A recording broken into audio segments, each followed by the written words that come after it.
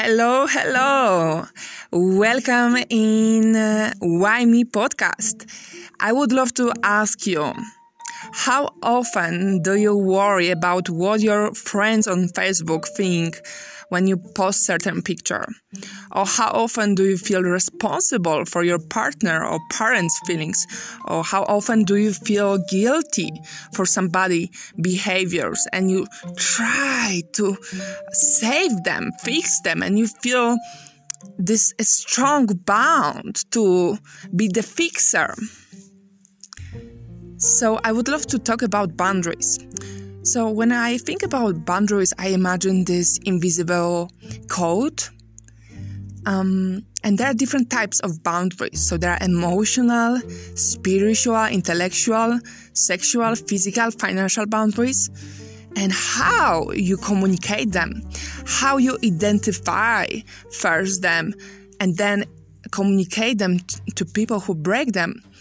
It will determine the quality of your relationships and the quality of your sleep, if that makes sense. So, how to know if you have poor boundaries?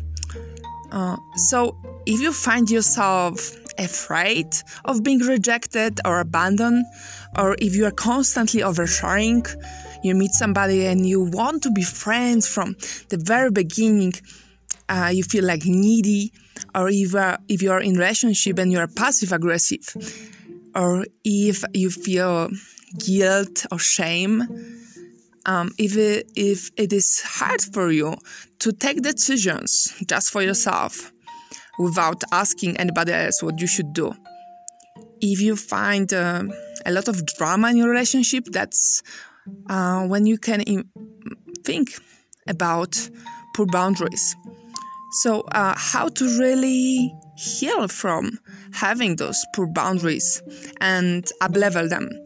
So in my own healing process, I found that actually accepting where I'm struggling the most, like I have those poor emotional boundaries that I am able to sacrifice my well-being for somebody else.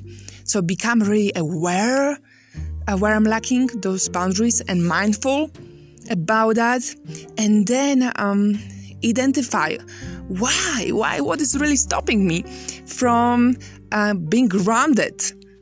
And maybe there are some false beliefs, some paradigm back from your childhood saying, in order to be loved, I need to perform. So that makes your brain to think that love can be only earned and you need to perform in some certain way to receive that love and attention. So I think the next step would be grounding techniques. It could be breath work, yoga, meditations. It could be walk in the mountains, in the nature, or maybe just making some sounds like sitting in comfortable position and breathing through your low belly.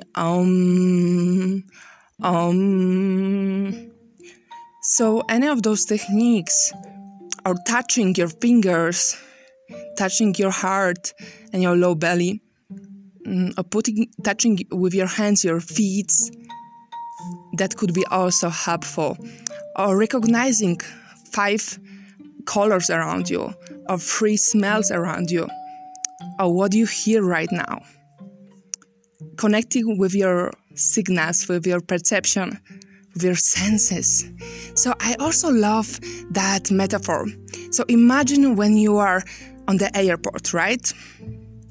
And there is that alarm signal. So what are you going to do? Are you going to put the oxygen mask first on yourself or give to your children?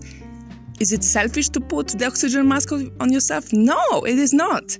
First, you need to fill up your cup. You need to put the oxygen mask on yourself so you can save somebody else. So I think that really helped me to realize that it is selfless to take care of yourself first. I hope you enjoyed this podcast and see you soon.